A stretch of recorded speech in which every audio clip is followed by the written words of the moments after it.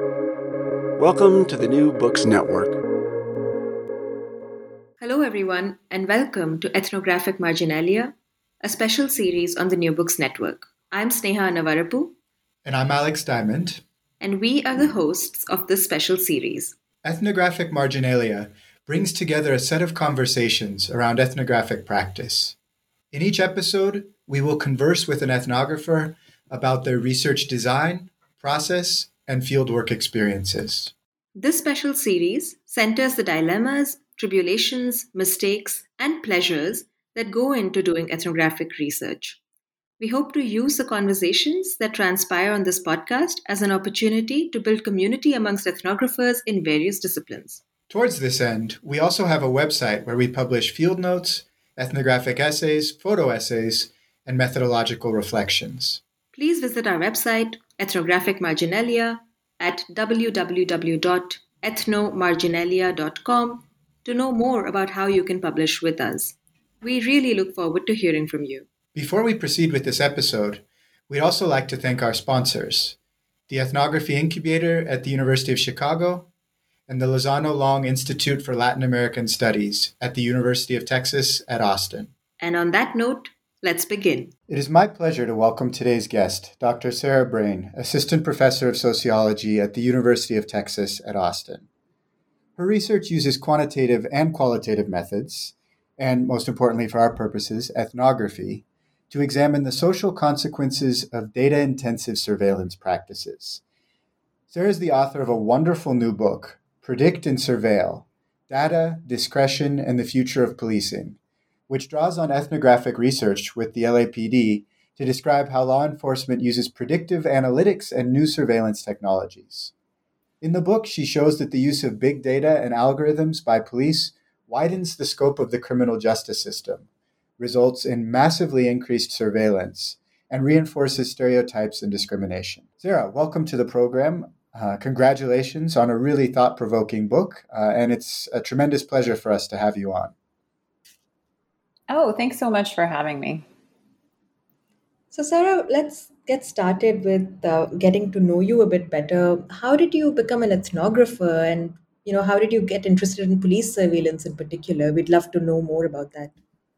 Sure, yeah. So I sort of have a long-standing interest in the criminal legal system. I think in part, growing up in Canada, there's a lot of similarities between Canada and the US, but one of the big differences is simply the massive scope of the criminal legal system in the US. The incarceration rate is so much higher here than in Canada. And I always sort of was interested in why and what that looks like. It was sort of this peculiar social fact to me. So when I started grad school in the US, I thought I was going to focus on mass incarceration, but I became increasingly interested in sort of like the front end of the process, the feeder mechanisms into the criminal legal system. And so I started by using some survey data to sort of statistically model what happens when people come into contact with the criminal justice system. So like if they're stopped by the police, arrested, convicted, or incarcerated, how that then sort of shapes their involvement with other institutions that are important, like healthcare or financial institutions, that type of thing. And so I did that research, and then I quickly sort of realized that we didn't have very much pre-existing data on the other side of the equation, on like the people who were doing the surveilling, the police. And that was where ethnography really came in, where I realized, if I want to understand how surveillance is occurring, what police are doing, this type of thing, I was going to have to collect my own data myself. And so that was my first foray into ethnography, basically, was needing to collect my own data. So I decided to focus on the LAPD. After sort of, I wanted to study how police were using big data. And instead of trying to focus on some representative department or something like that, I really wanted to look at one of the most technologically advanced departments to sort of answer these research questions. And so, but I had no existing ties to any law enforcement agency. So, I tried to get access to the LAPD, Chicago PD, and NYPD at the same time, and would just sort of go wherever that access took me. And LA ended up being what worked out. And I'm super grateful because I just feel like, the things I was able to observe and the people I was able to talk to was was so illuminating. And now, now I'm totally addicted to ethnography. So I'm sort of sold for life on that. Well, you're in the right place, or at least we hope that this is a good place for that. Yeah, the ethnography lab is great. Totally. We're all addicts to the Yeah. Maybe we can go back just a little bit in that research process, because I think it's really interesting to hear sort of how research interests and fieldwork unfold together. So in your book, you talk about starting with federal agencies and technology firms, even like surveillance industry conferences, before you came to the LAPD. As you were doing this, and I think you're a graduate student at this point, right? Yeah. Did you have the same basic research questions? Were these changing as you sort of moved through different, I guess, research spaces? How did all of that unfold? Yeah. So I think the sort of descriptive questions, if you will, of like, how do criminal legal authorities use data? How does surveillance happen? What are the different sources of data? What are the technologies that are used? Those descriptive questions didn't really change over time, but the analytic ones really did. And that like ends up being the focus of a lot of the book. And so, for example, when I started the research, I had no plans to study police resistance to these new tools. I, in retrospect, naively assumed that they would sort of embrace a lot of these new surveillance technologies, and they would say, it increases their surveillance capacity, data information is power, great. But on my very first ride along, I was sort of disabused of that notion, where the police were quickly realized, these technologies actually put them under increased surveillance as well, not by the public, but by their managers. And so they resisted those tools. And so, on my very first ride along, I was like, wow, there's really a labor story here that was not in my original research questions when I proposed this project. But, that ended up taking the research in sort of a different direction. So, yeah, I think the descriptive questions stayed relatively constant, but what ends up actually really being like the analytic meat of the book was quite unexpected. And I like that. That's sort of one of the benefits of ethnography is you pivot based on what you're seeing and what people are saying and that type of thing. And so I think like the flexibility that ethnography allows there is very helpful for these sorts of questions where there isn't a lot of pre-existing research on the topic. You're going in relatively open to what you might find. Yeah. So in the book, you explain that to protect the anonymity of your participants, you can't really go into detail about, how you gained access to LAPD in particular. But you just mentioned that you'd reached out to Chicago PD, NYPD, and LAPD, and LAPD worked out. But you did mention that you started high in the organization and started developing these relationships. So we're curious to know how you presented your project to potential police participants and how they responded. Was there a lot of skepticism and suspicion? We imagine that's the case. But what was that process like in trying to get people on board? Yeah. So, the way that I presented the project was very much in terms of the descriptive questions of, I'm interested in how the police leverage data and technology in order to do their jobs, better. And then I would ask questions in terms of the profession, saying like, how does it make your work easier? Does it make it more difficult? That type of thing.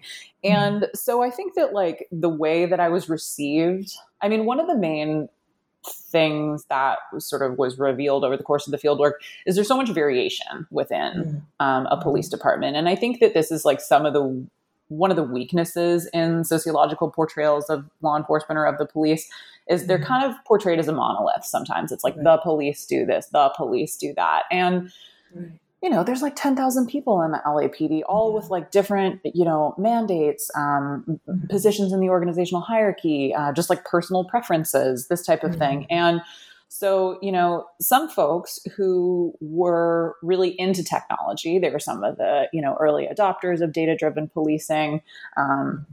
They were these like tech enthusiasts. They believed in evidence-based policing, sort of true believers, if you will. They were pretty open to talking to me because they were proud of what they were doing. You know, they were like, we are a leader in the field. We're making policing better. Like we're doing a good job and using data in these effective ways. And I want to show you, like, I want to show off how well we're doing here. But then with others who, you know, in general were a bit more resistant to these kinds of things, they were very resistant to talking to me. So I definitely would have interviews that were, like, we would sit for literally half an hour and I would ask all of the questions and like every answer would be, that's law enforcement sensitive. That's law enforcement sensitive. That's law enforcement sensitive. And, you know, that's like, that's interesting data in and of itself, I guess, you know, that interview existed. But yeah, I definitely had some sort of like fruitless interviews, if you will, in that sense. But yeah, I mean, I think that generally there was also a little bit of a base level of, I don't know if skepticism is the right word, but just like hesitance to talking to me because my role was like a little bit unclear in the sense that they understand what journalists are, for example, and they really didn't want to talk to me if I was a journalist. And they understand what like students are, like an undergrad, maybe doing a project or something like that. But PhD students, like we're weird, you know, like we're these like in-betweeny kind of like, yeah, I'm going to write a book in like 5 years about this. And like, I don't know. It just, and so I think that unfamiliarity or ambiguity often played out in my favor insofar as like it was a relatively non-threatening role to kind of come into the department as, just like, hey, I'm really curious and I think you guys are using tech and data a lot. But yeah, so that was sort of how it was. Some people were very open to talking to me when they wanted to sort of brag about how they were using data and surveillance tech, and then others just from the get-go were not into it. Yeah, it actually reminds me so much of instances in my own fieldwork, because I did some fieldwork amongst traffic police in the city of Hyderabad. And the thing is that Hyderabad is kind of known for being a very technophilic sort of, city, and like aspiring to a tech leader status in India. So it also percolates in imaginaries around policing. And there was a very similar kind of, I guess, there were these two camps where some police were always bragging about Hyderabad having high-tech policing.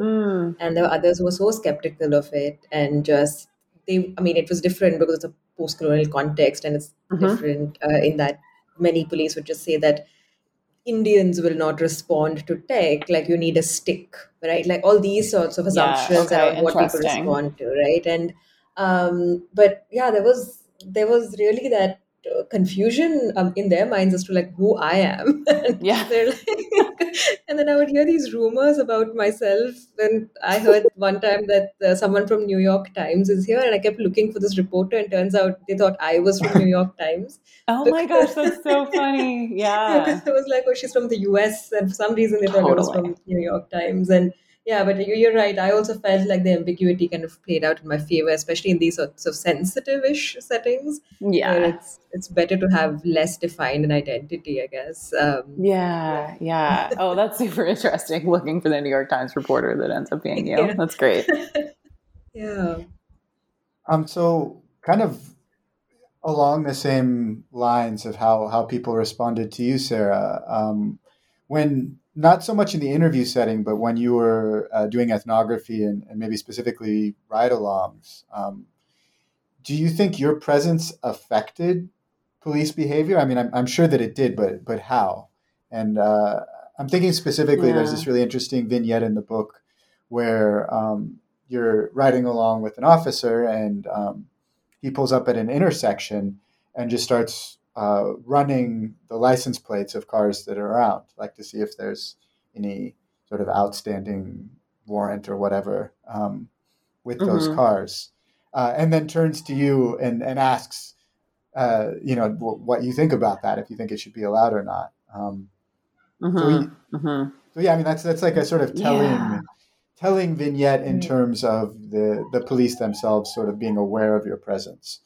So yeah, what can you tell us about that? Yeah, totally. I mean, look, I study surveillance. That's like my focus. And I think I think ethnography is a form of surveillance itself, right? Mm-hmm. Like we are, I'm not their employer, but I am a person watching them and taking notes on their behavior. And I think that it would be, naive to think that my presence would not affect that. Of course, it's impossible to observe the counterfactual of what they would have done had you not been there, et cetera. But I think that you can put some pieces together to try and make some inferences specifically about how or in what direction your presence might be biasing your data or shaping your data, shaping their behavior, that kind of thing. So, imagine if somebody was watching you at work, you would probably kind of be on, at least at the beginning, kind of like on your best behavior. If someone's like, oh, hey, I want to see what it's like to be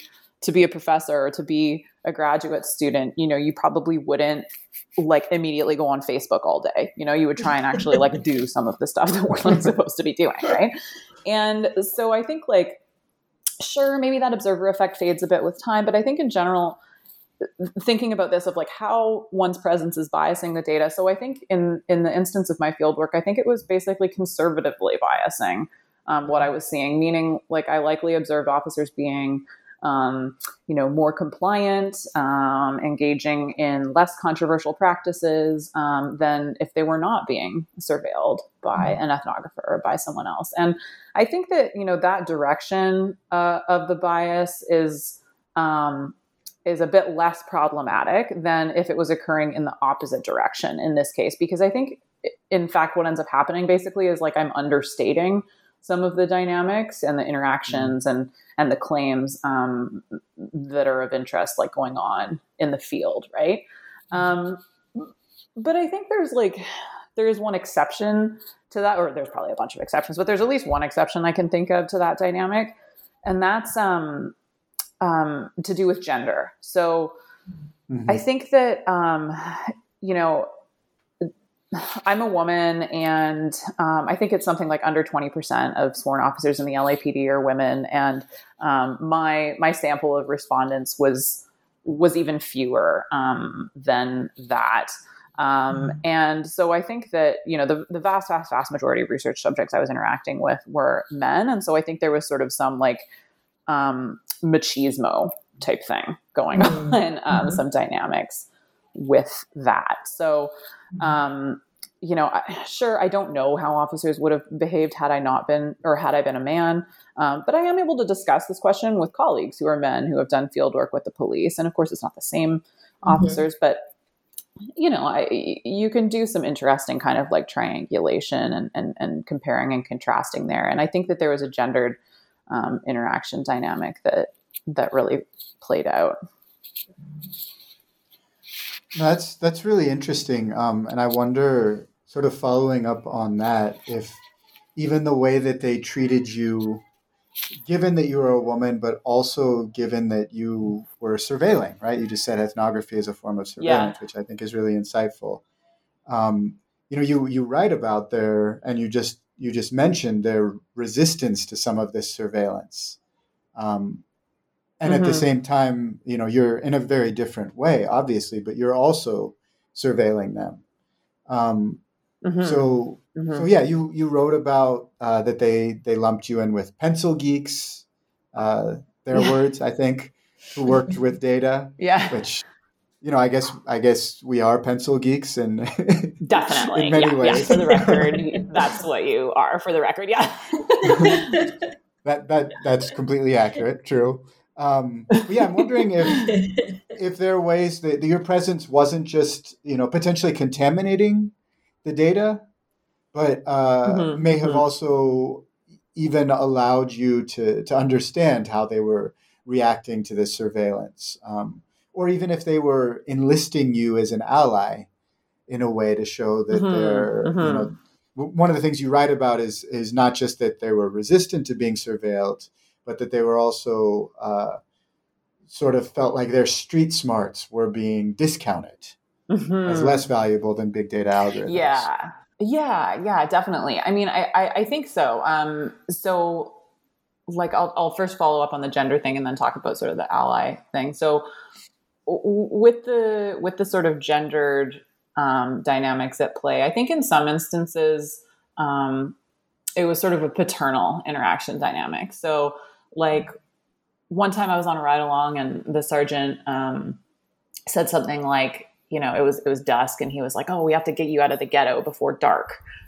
It's like, okay.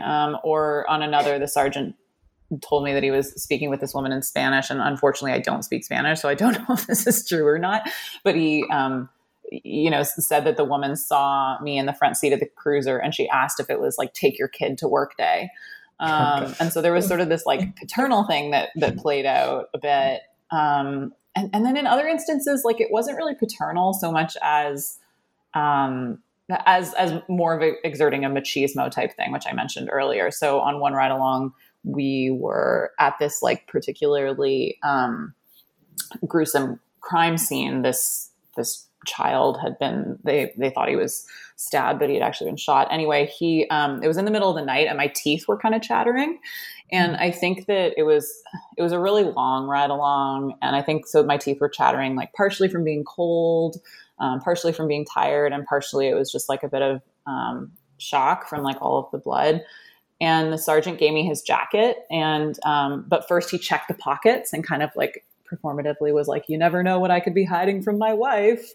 Haha. And so that was like a little bit different. Like that wasn't really like paternal. Well, it started off being kind of paternal, but then it sort of became this like machismo thing. But yeah, I mean, the second question, insofar as like enlisting me as an ally, I mean, that came up a lot, wherein, officers would want to demonstrate like the continued importance of their street smarts, their lived experience, their on the ground knowledge of crime, of policing, of the city. And so, a lot of the time they would say like, so, okay, in one instance, for example, he had his predictive policing map where you have these like squares basically where future crime is likely to occur. And the sergeant was, saying like, this is basically BS. Like, why is there a square there? I know where the crime's at. Like, I don't need an algorithm to tell me where they are. And look, I'm going to show you how stupid this is. And so then we drove to one of the predictive boxes and it was basically like a pile of dirt near the airport. And there was like no people, no crime, obviously. And he used that to be like, see, like I could have told you there wasn't any crime there. I'm the one who's been out here pushing the black and white for the past 20 years. And like, I could have told you that. And so there were these sort of like instances in which they would, I think, kind of like, invalidating the predictive algorithms or saying like, I'm the one who actually knows this information. So that was kind of interesting to me too. Yeah, no, that's really, really interesting. Again, like so much of this resonates with several police ethnographies in the global South as well. And I mean, I've been excited to think through your book when I'm writing stuff on policing of my own, but now I think the behind the scenes is getting me even more excited. And like I don't write about a lot of this in the book because you always have to just leave so much on the cutting room floor. Yeah, absolutely. Yeah, I know what you mean. So you talk about building relationships with participants as part of your fieldwork, and I was just curious to know, have you maintained any of these relationships, and or have you had the opportunity to hear from any of your participants who've read your book or articles, or listened to any interviews or panels you've been on? Yeah, I mean, I maintain some but few relationships. So not with most of my respondents, but with a few. And to be honest, no, I don't think any of them have like listened to any panels or read, paywalled articles or whatever, but I did mail copies of the books to some folks. But most of my sort of experience in like seeing how my respondents react to my work is in two ways. Like one is I wrote an op-ed in the LA Times, which is like, very public facing. And so they responded to that quite directly. And then also during my field work, I would come to my respondents sort of in follow-ups and say, like, oh, here's like a 1-page description of some of my key findings to sort of like get their reactions. I mean, part of it methodologically was like, I really need to get the descriptive empirical data right. That was really important to me, because I think that like a lot of officers and then subsequently me, when I read like media portrayals of police use of surveillance tech, it's like overblown, factually inaccurate. And like part of it is because there's so much secrecy around it, but like I really, really, really needed to get the facts right. And so I would come to them and say like, look, is this the right acronym? Did I describe like, how you do this correctly? But then also I would share with them like some of my normative conclusions, and they would, always agree about the factual accuracy, or they would correct me and then I would correct it. But then there was like some disagreement about the sort of like, so what, the implications or the conclusions, that as sociologists, we're pushed to go to that kind of like next analytic level. So, for example, one of the arguments in the book basically is that the proliferation of all of these like dragnet surveillance tools, these tools that gather information on everybody rather than just those like under criminal suspicion, results in the police surveilling all of these people who have no direct police contact, right? And so one of the captains I talked to, I told him this is one of my arguments, and he's like, I disagree. And I was like, okay, like, what about automatic license plate readers, right? Like these are dragnet surveillance tools. They collect readings on everybody rather than just those under suspicion. And so you can track like people's movements through the city and blah, blah, blah. And he was like, yeah, okay, fine. But like, I would say that's an exception. And for me, like it sort of is emblematic, but for him, it was an exception to the rule. For me, it kind of was the rule, And so that's like one of the sort of points of disagreement type things that would come up. But yeah, I mean, I think that it's funny. You always think you're like more important to people than you actually are in a way, right? Like, it's like, it's when you're like, oh, did they like listen to interviews with you? Like, no, no, they didn't. They're like doing their jobs. They probably forgot I even existed, a lot of them. But that said, I maintained relationships with some of them, not in sort of a research subject way. Like I don't have an open IRB protocol, but for me, it's been really interesting talking to a couple of officers as everything has played out over the past couple of years with, for example, the killing of George Floyd, or the election, or, BLM protests, the defund movement, making it into mainstream discourse and that type of thing. And it's just been very interesting to me to have, phone conversations or text conversations with them. It's given me sort of a level of insight into how they are thinking through some of these things. So that sort of has been how the ongoing contact has played out. Yeah, I mean, I think you touched upon something so key here, right? Like, especially when working with or talking to people.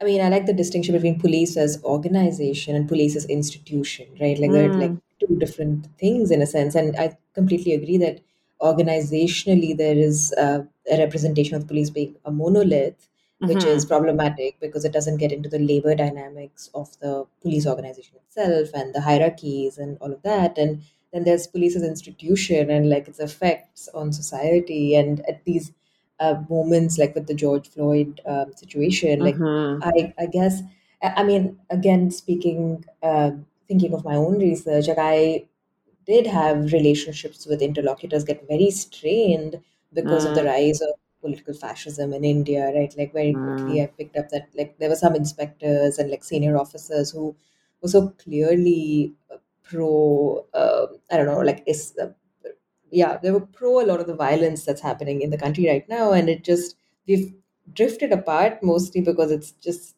how do you talk to people who you like fundamentally disagree with in a sense, right? But then again, I think it is important for the insight that it gives in times of crisis. And I don't know if there's a severing of relationships on your end because of any of these events or incidents, and or whether it was just like it just took a different route. I mean, I think that like when it became apparent that these weren't like flashpoint crises, but this was like just the world order that was going to continue.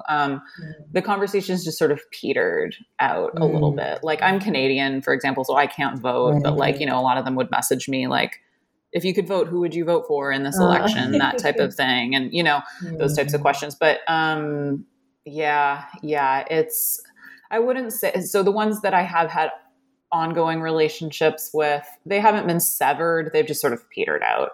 Right. But that's really interesting thinking about it in your context too, how there's a lot of overlap.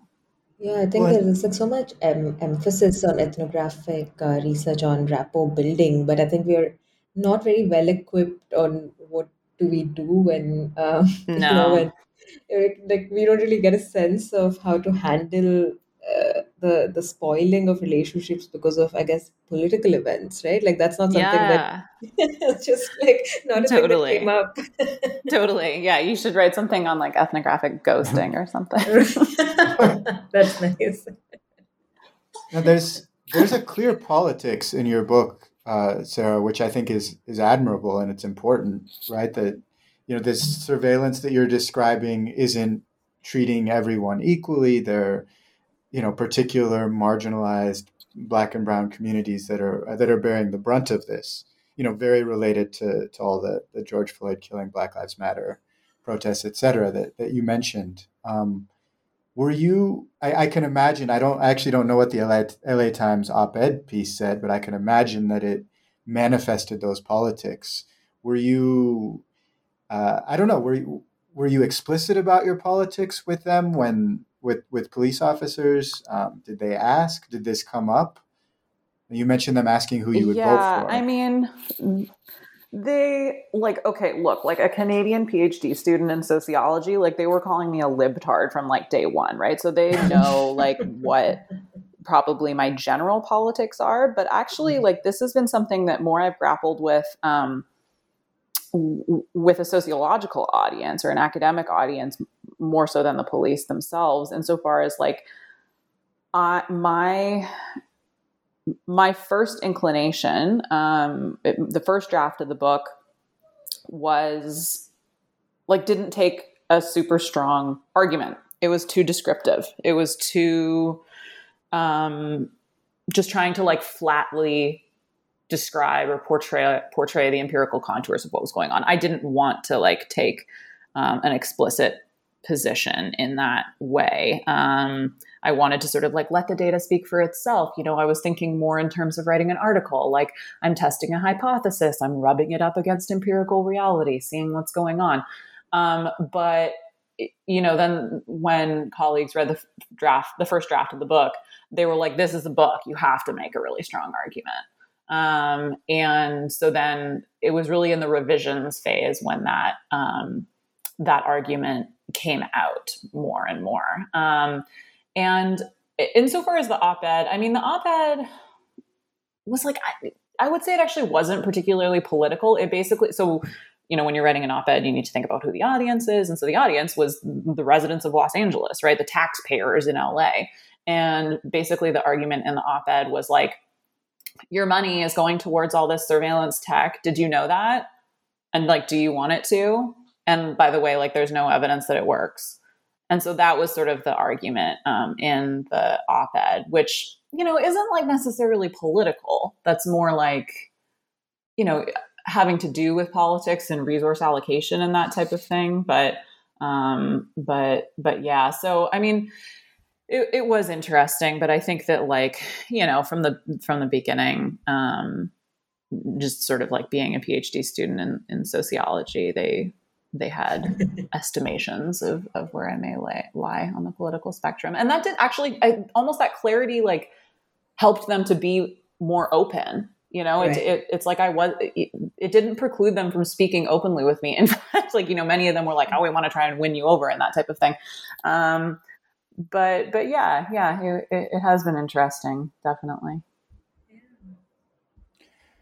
Well, to shift gears, just quickly, you mentioned things that got stories, vignettes, experiences that didn't make it into the book that got left on the cutting room floor. Which I think we all experienced that as ethnographers, right? Yeah.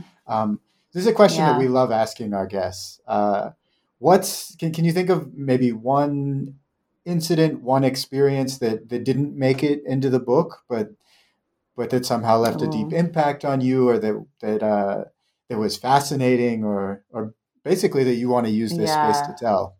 Yeah. I mean, I love hearing this in other people's field work too. And like, I think, I want there to be like I don't really want to edit it, but I want somebody to do, a special issue of a journal where we just publish like almost atheoretical, just like chunks of people's field work, their field notes. Like, this doesn't fit into some broader argument about something, but like, this is an empirical fact that I think is interesting, that people should know. I would love to read that kind of thing.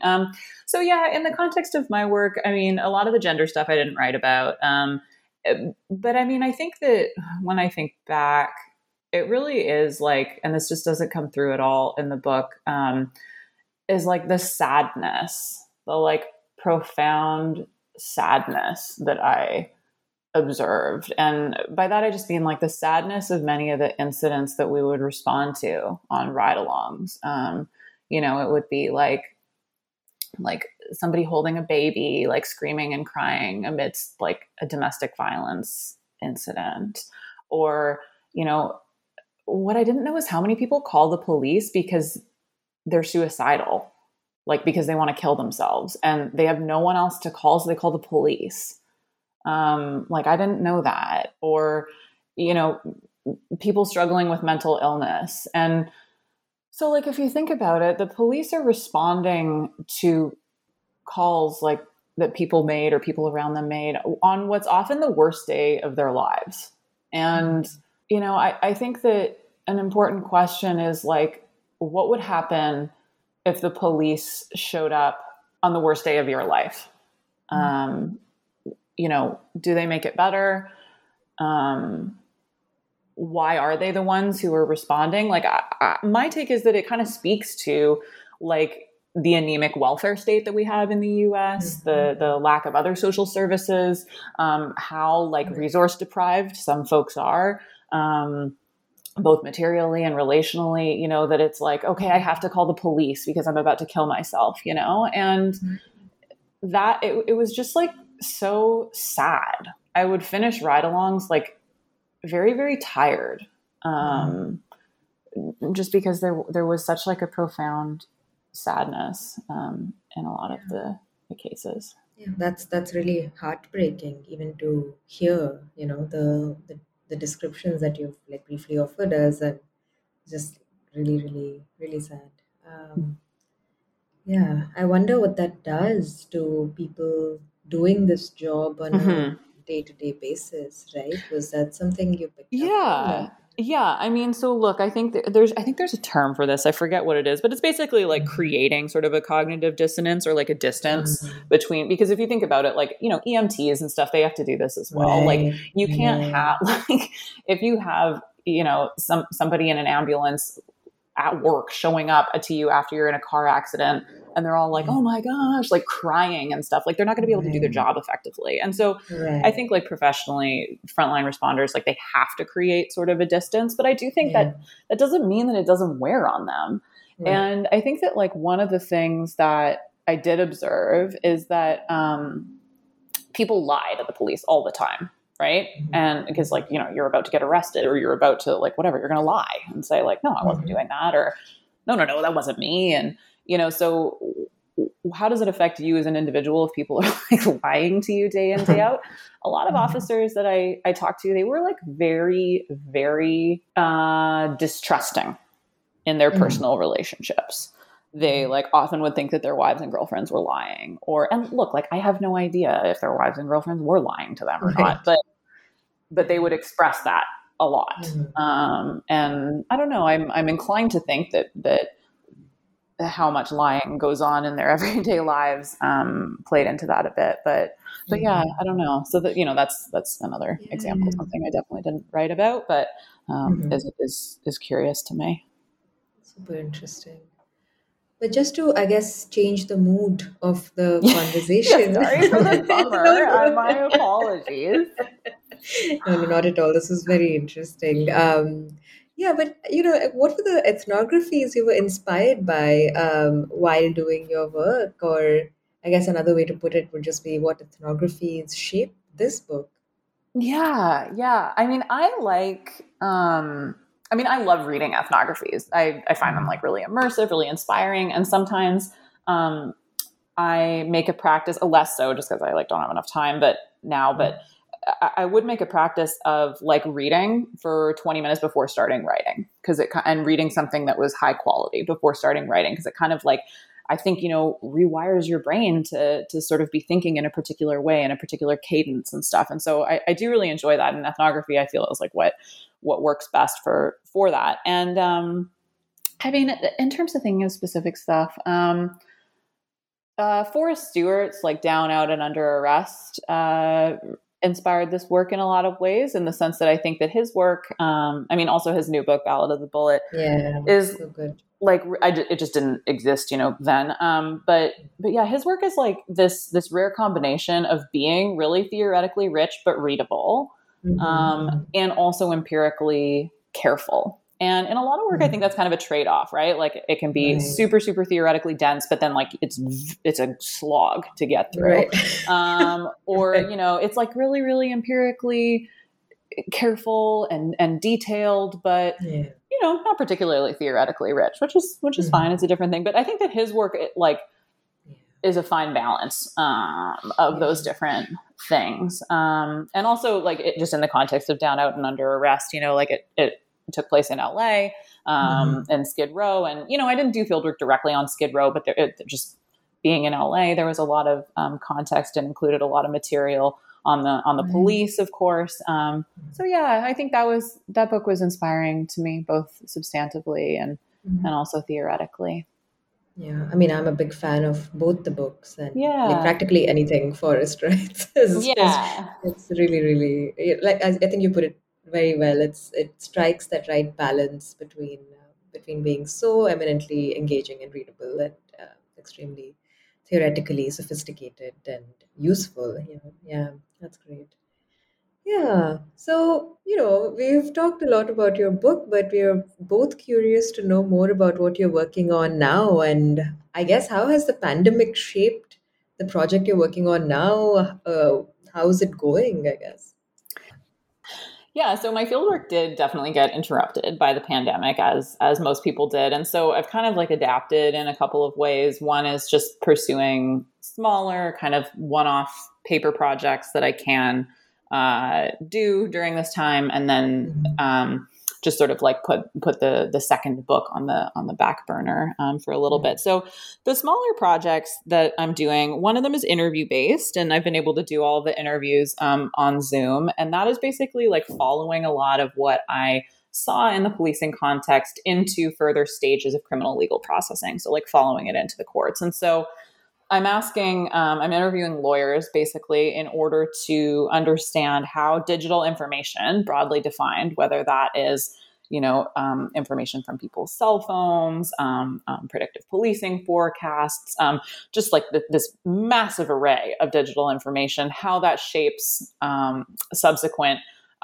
decision-making in the criminal legal process. So, initially I went in thinking like, oh, this is a digital evidence project, right? Like thinking about how the proliferation of digital information means that there's more digital evidence. But what I ended up finding is that actually, like, yeah, there is some of that, but that's pretty far along in the process. The vast majority of cases, of course, don't even go to trial.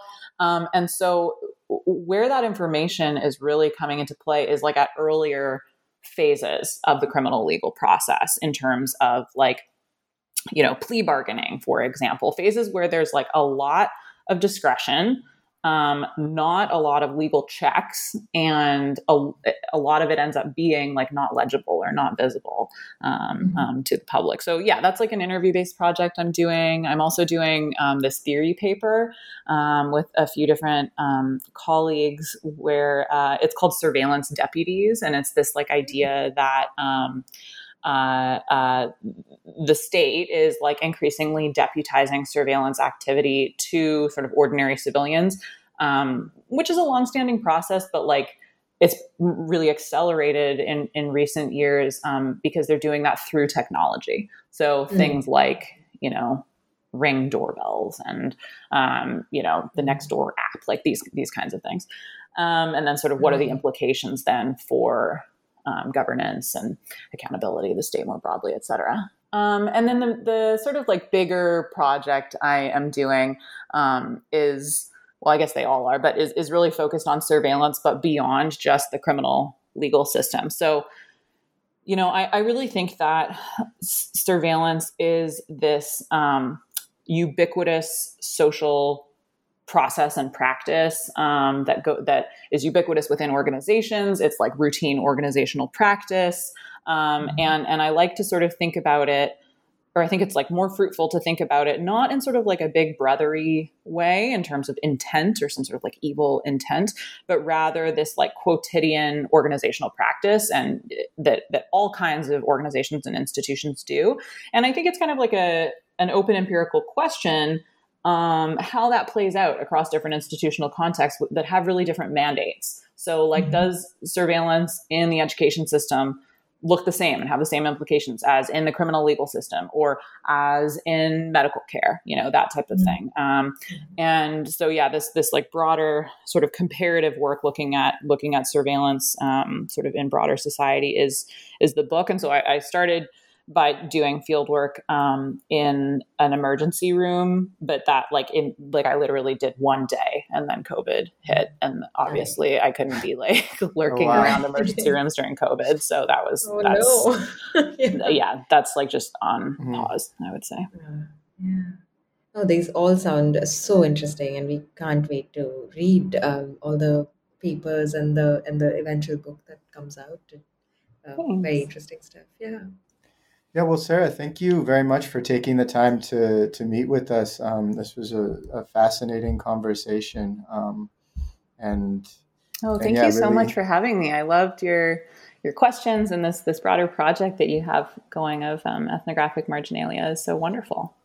Yeah, we also wanted to say that in case you do have these vignettes that you want to send somewhere, please send them to us. We are more than happy to be the space to foster these marginalia conversations. I keep writing a short essay to publish, but then I feel very selfish because I want it to be in the book, and then because I don't have a book yet, I think there's nothing left over as yet. But if you do have vignettes that you want to share with the world and you want space for it, please do send them our way. We'll be more than honored to have them on our website. Cool. Sounds great. Yeah. All right. Take care, Sarah. Have a pleasant day and a good week ahead. Thank you. You too.